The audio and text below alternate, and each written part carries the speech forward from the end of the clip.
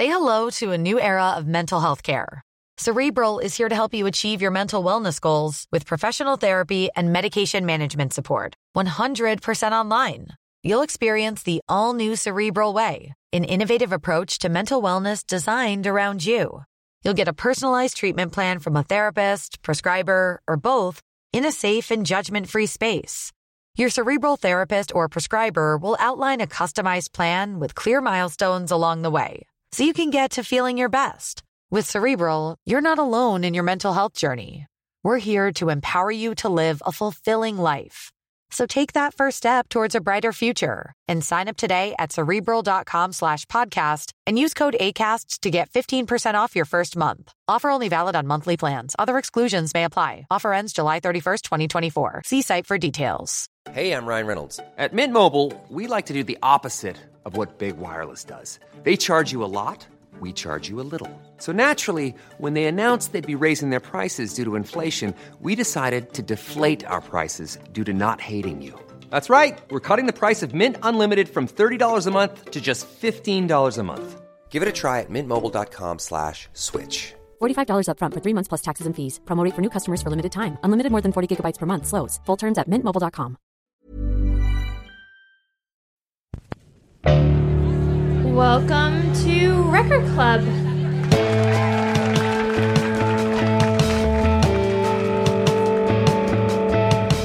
This is Record Club, the podcast where people tell personal stories about how seminal albums impacted their lives.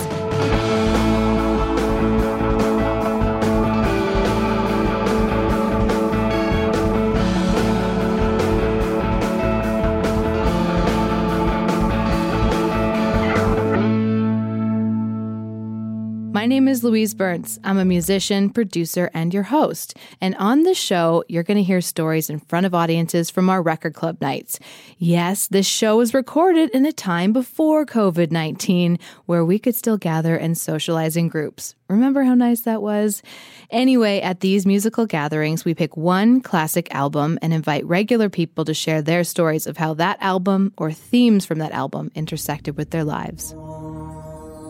This is a story about control.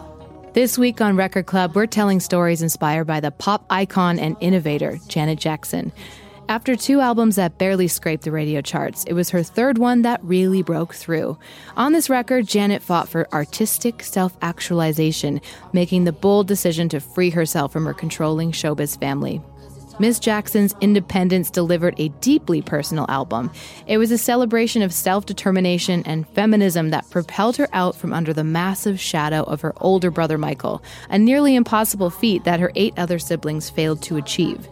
This record was a declaration of her assertiveness as a visionary artist. Your album this week is Janet Jackson's Control. They were like, hey, you want to do this record club? I'm like, okay, which record is it? And they're like, Janet Jackson Control. I'm like, yes, honey, I'm there. I will absolutely own up to the fact that I'm a nasty woman. Thank you. Thank you.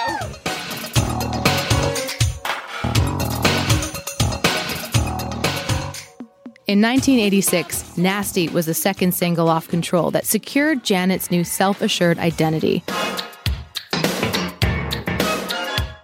It presented a young woman who was confident in her own sexuality and wasn't afraid to push back against misogyny. This is all punctuated by her iconic lyric, "No, my first name ain't Baby." It's Janet, Miss Jackson if you're nasty. In one line backed by a powerful industrial beat from legendary producers Jimmy Jam and Terry Lewis, Janet shed her bubblegum pop sex appeal. Exactly 30 years later, the term nasty woman had never been so relevant when Donald Trump weaponized it against Hillary Clinton in the 2016 presidential debate. This song became an anthem for the unapologetic women who boldly reclaimed nasty as a rallying cry for the ongoing battle of gender equality. It spurred a movement that still rages on today. When this show was recorded, it was only a few months after the 2017 Women's March.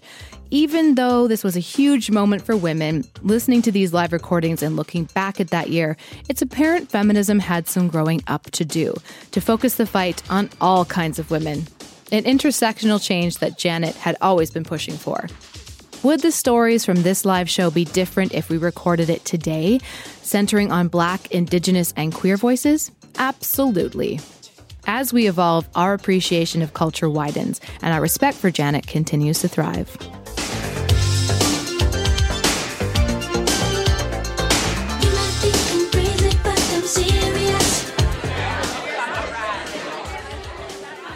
Our first storyteller, Susan Colton, supports theater and film performers across Vancouver. Susan took the message of being as quote-unquote nasty as she wanted to be when she lay it all out on the stage at her high school talent show. I'm going to tell you my best high school memory. I did not like high school. I don't trust anyone who says they do like high school. So every year, my school held a Duke of Earl contest, and it was when the grade 12 boys did like a talent contest. So a couple girlfriends and I got together, and we decided we would dance to Janet Jackson's Nasty Boys. So the day of the contest happened, and we were starting to dance, and we were just giving her. We were grinding, we were thrusting, there was things going all over the place. And I looked over and looked at my principal's face, and he was seriously wishing he had vetted this dance before we were dancing. So I look up into the bleachers, and I can see my two girlfriends are in the front, and they're dancing, they're getting it, they're grooving too. Awesome. And then I look a little further up, and I see my secret crush, Steve Baragudoff. So hot, so hot. You know, when you look at somebody and you're like, I want to climb you. So hot. Not my boyfriend at the time. So where is my boyfriend? Well, I look over in the bleachers and I can see him. And he was like a jockey kind of guy. And he's surrounded by all his friends. And the friends are smiling. And they're like, yeah, Janet. He is not smiling. He looks so uncomfortable. He looks in pain. And his eyes keep kind of shifting over to the left. I'm like, what the fuck is he looking at? I'm like, I'm right here. Hips are for you. So he's looking, and I kind of swing over and I look, and I see my sister there who doesn't go to high school. And I'm like, oh. And then I look further along, and there's my other sister.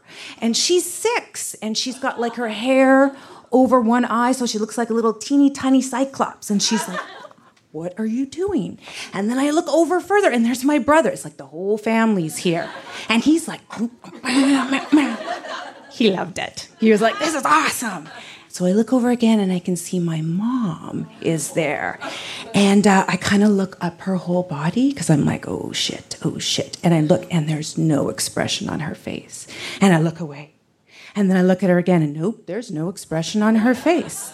And the song ends. And, you know, we bow, and then we run out to the smoke pit, and I smoke like 6 cigarettes. And I go back in, and when I go back in, my mom and my brothers and sisters are not there. So we watch the end of the contest. That's fine. We get dismissed, and I go to my locker, and I'm packing up. And everyone's like, oh my God, you were so good. And I'm like, yeah, okay, thanks. I'm thinking, holy shit, I have to go home right away. And then my boyfriend comes running out, and he goes, oh my God, your mom was there. And I'm like, yeah, okay, yeah, I know. So we lived on a farm. So we drive there, and then we're going down this really long driveway, and it's all gravelly, and you can hear everything popping. I'm kind of starting to get a little pissed off, because I'm thinking, you know, I just danced to a song. It's all about respect, and, you know, and it's all about Janet and control, and she, like, takes hold of her whole life. And I'm getting mad. I'm going up the stairs. I'm thinking, fuck this shit. I'm going to go in there. I'm going to rage at her. I'm so mad right now. I'll go in through the mudroom, kick off my shoes, go into the kitchen, and she's standing at the kitchen. She must have just done the milking, because we've got the pails of milk there. She's stirring at the stove. There's onions cooking. And I turn around and look at her, and I'm just ready to pounce on her. And she says, you were good. And I go, what? She goes, you were good. And then she hugs me, and she's so soft.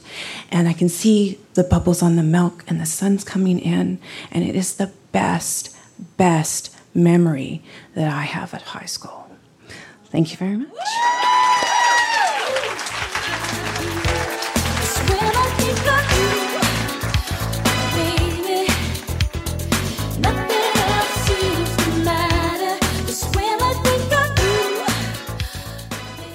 The idea for the show and Record Club storytelling nights came from Ken Soy and Lizzie Karp.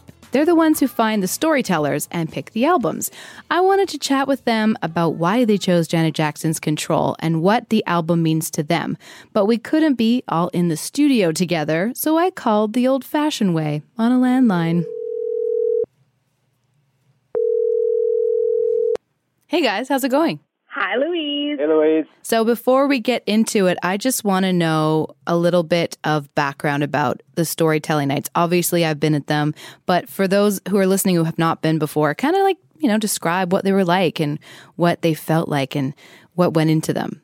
I'd love to answer this question with a really short story. Perfect. Ken and I have been pals and creative partners for a long time, and we were in a car the day that Prince died, and listening to a lot of the coverage of his death, and immediately all of these stories pouring from fans. And it became really clear that these personal stories were how people across the globe were connecting over this legendary artist's death. And Ken and our friendship in the way that ideas come up, music has always been a really big element to that. And with a lot of experience around personal storytelling narratives and experiences, it took no time for us to meld the two and use albums that we loved and that we've lived with and use that to crack open the legacy of that artist and that album through personal stories. So tell me, though, why did you choose Janet Jackson's Control? How could we not choose Control? Okay, so we knew that we had to have a Janet album when we were coming up with a list of initial artists, because all of the firsts that I experienced culturally had something to do with Janet Jackson. She was the first song I ever heard on the radio. One of my vivid memories of watching cool older kids lip syncing at a school assembly and wondering how they knew every word. Real pivotal moment for me. I remember learning that MTV was channel 28, the cable channel, and the very first video I saw was What Have You Done For Me Lately?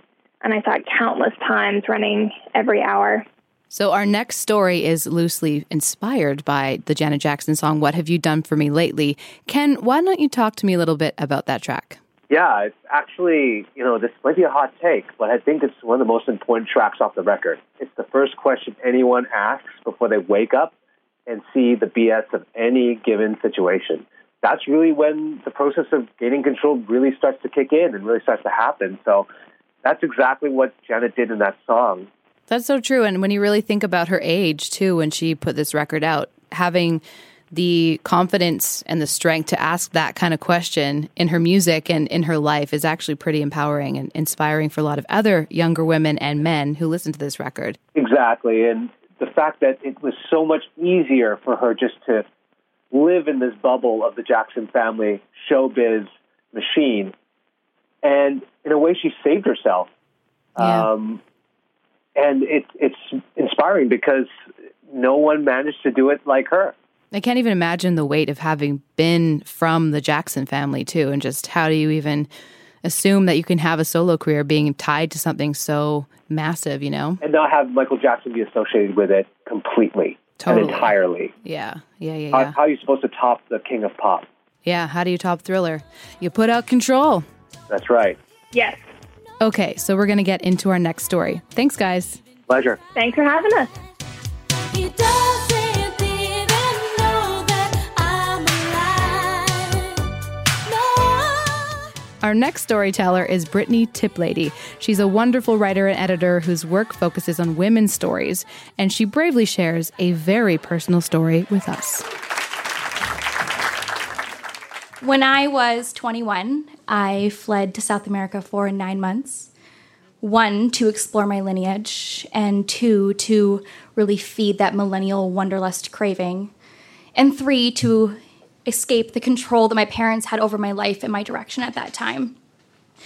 So I backpacked for 3 months and slept my way through 4 different countries before landing in Lima, Peru, and setting up camp there. And if anyone knows Lima, it's a really drab, gray, metropolitan, dirty city. And so as soon as I moved in and I set up camp in a home owned by a retired Peruvian soap star and her brother, mostly inhabited by seniors and traveling businessmen.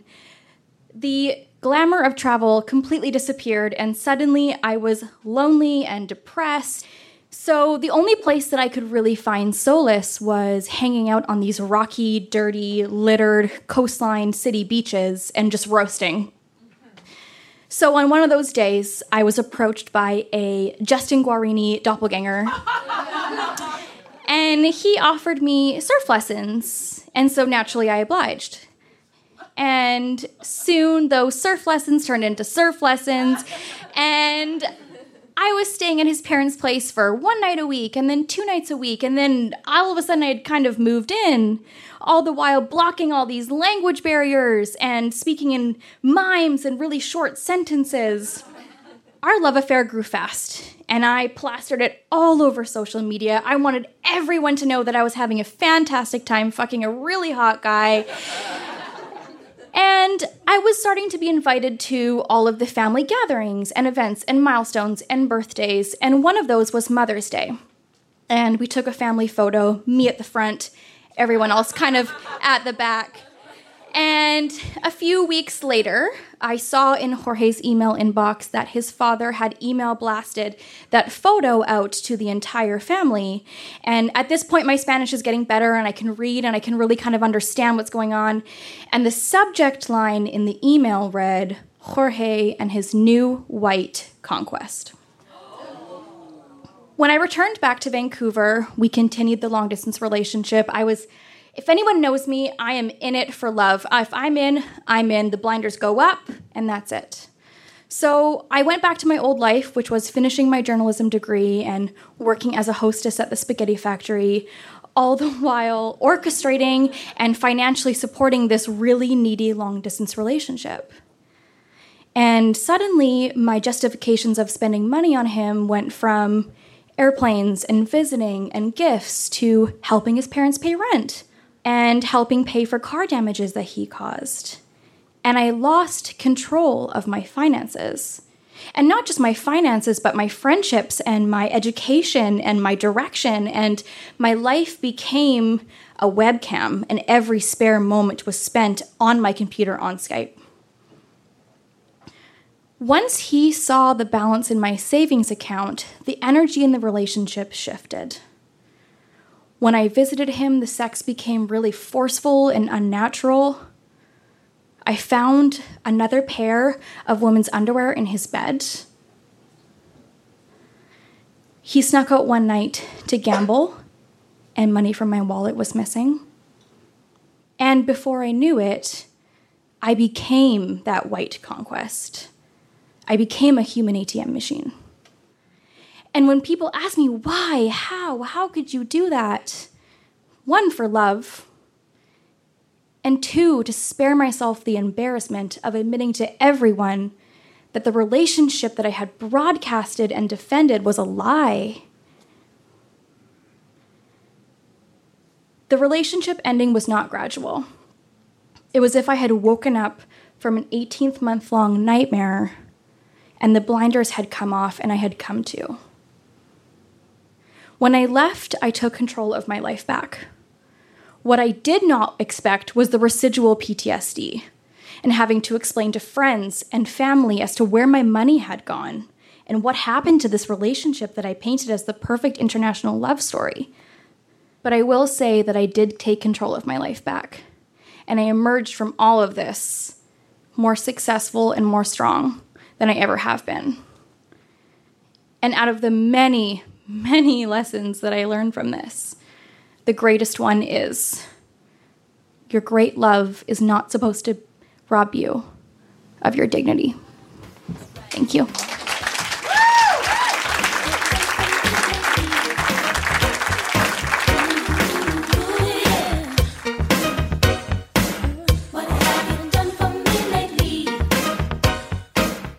Throughout Janet's career, she continued to find control, not just creatively, but in deeper, more personal ways.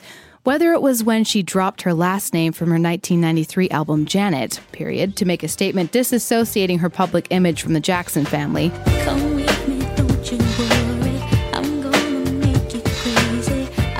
or when she regained control of herself after an emotional breakdown and bout of crippling depression that inspired her 1997 album, The Velvet Rope, my personal favorite.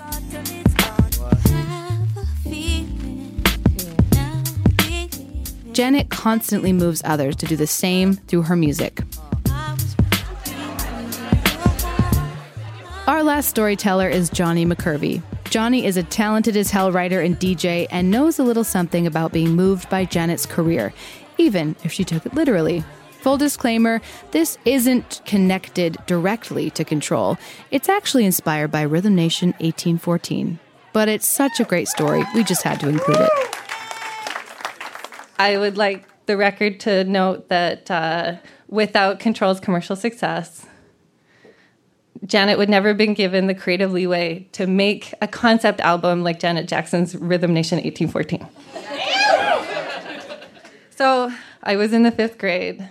Lynn Murfield's mom took me and Lynn to the Pacific Coliseum to see Janet Jackson perform on her Rhythm Nation tour. Yes! It was my first real big concert.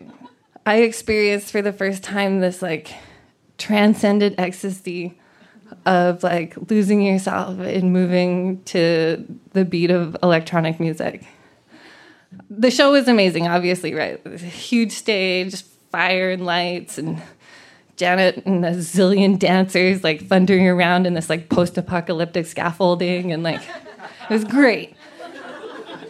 And it was, you know, building and building towards this title performance. And I felt like wild inside. I was like, I couldn't contain myself. I felt like I was going to explode.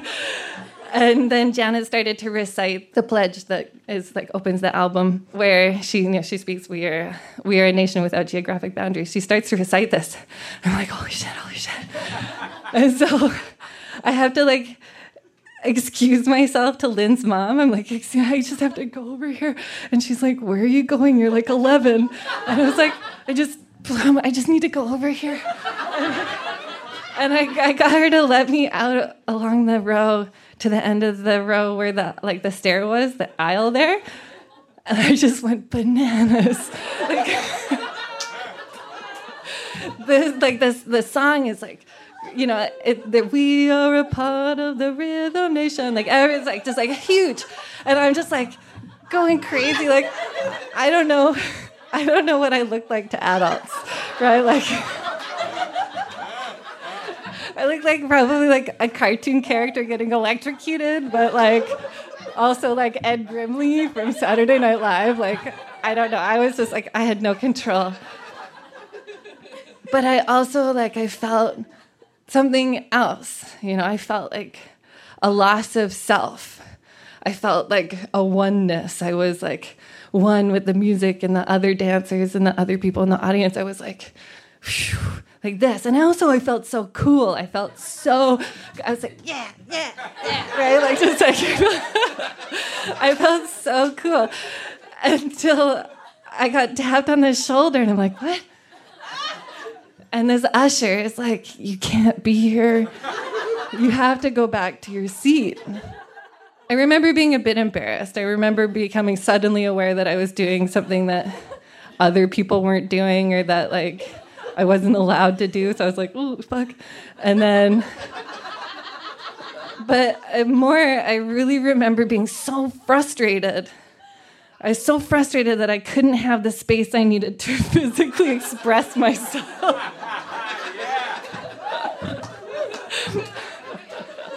I was like in the row, and it was like the seat in front was too close and the seat behind me was too close, and I was just like, dang, like so. Oh. But when I'd been out there in the stairs, I'd been so free.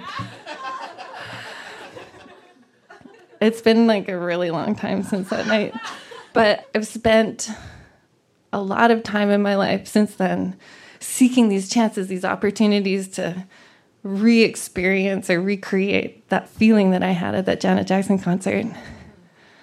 It wasn't just more than a few years until I discovered raves. Yeah, like it was super free and creative and wild, and like everyone was equal and equally weird, and you could like freak out like an 11-year-old if you wanted to, and nobody would judge you, and it was awesome. And when I got old enough, I started going to nightclubs. I would just like dance at the nightclubs until the lights came on, and like we'd be like red-faced and sweaty in this like sudden bright light, and be like, no more, please, right? Like just like wanted it to keep going. We were so hungry for more of it. And then I got kind of tired of where I was allowed to go to access that feeling. It was like, you know, when you're in your 20s, you're like, every night you go out, you're like, we're making new memories. And then in your 30s, you're like, oh yeah, I get it. Like I've been here.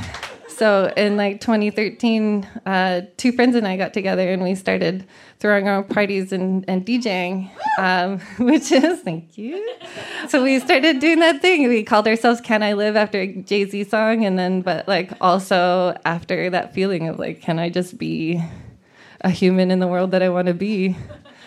All we wanted to do was play music that we love to dance to and create a space, like a judgment-free space for people to celebrate and sweat together, and we did it. Yeah, it's awesome, and it's been like, you know, just over 4 years now we've been doing it, and I don't know, sometimes I feel a bit old. I'm like, well, you know, I wonder, does Janet Jackson feel old? Right? Like, she just had a baby. She's launching, yeah, she probably feels pretty fucking tired. She's launching a world tour and she's 50, right? Like, that's amazing. Like, she is props to Janet Jackson because she is doing it and, like, has always been so inspiring, like, you know, to women and all the ways that she keeps going and keeps reinventing herself and keeps reappearing and resurging and being beautiful and wonderful. And sometimes, though, like, in between adulting and, like, napping and making green smoothies, like, we still throw parties and we still play music that we love and we still dance. And like 25 years before Can I Live put a wiggle in anyone's butt, Janet Jackson also wrote her manifesto. It goes, "We are a nation with no geographic boundaries, bound together by our beliefs. We are like-minded individuals with a shared vision, pushing towards a world rid of color lines. We are a part of the Rhythm Nation."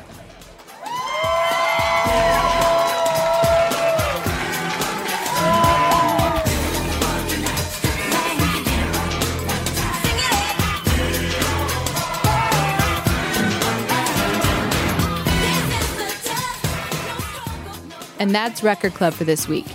Next week, we hear stories from an album that came out just before the internet took over the world. It was the soundtrack to pre-Y2K anxiety, and it gave voice to just how isolating it could feel to live with the entire universe at your fingertips. Your record next week is Radiohead's OK Computer. This is kind of funny for me because Radiohead isn't my band, and OK Computer is not my album at all. And this is the story of why.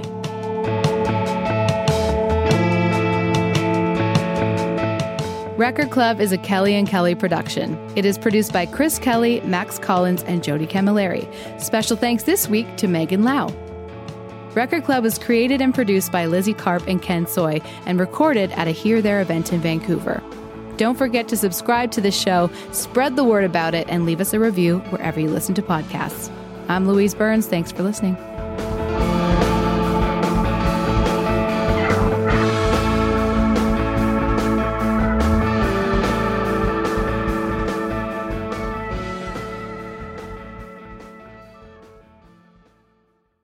Kelly and Kelly.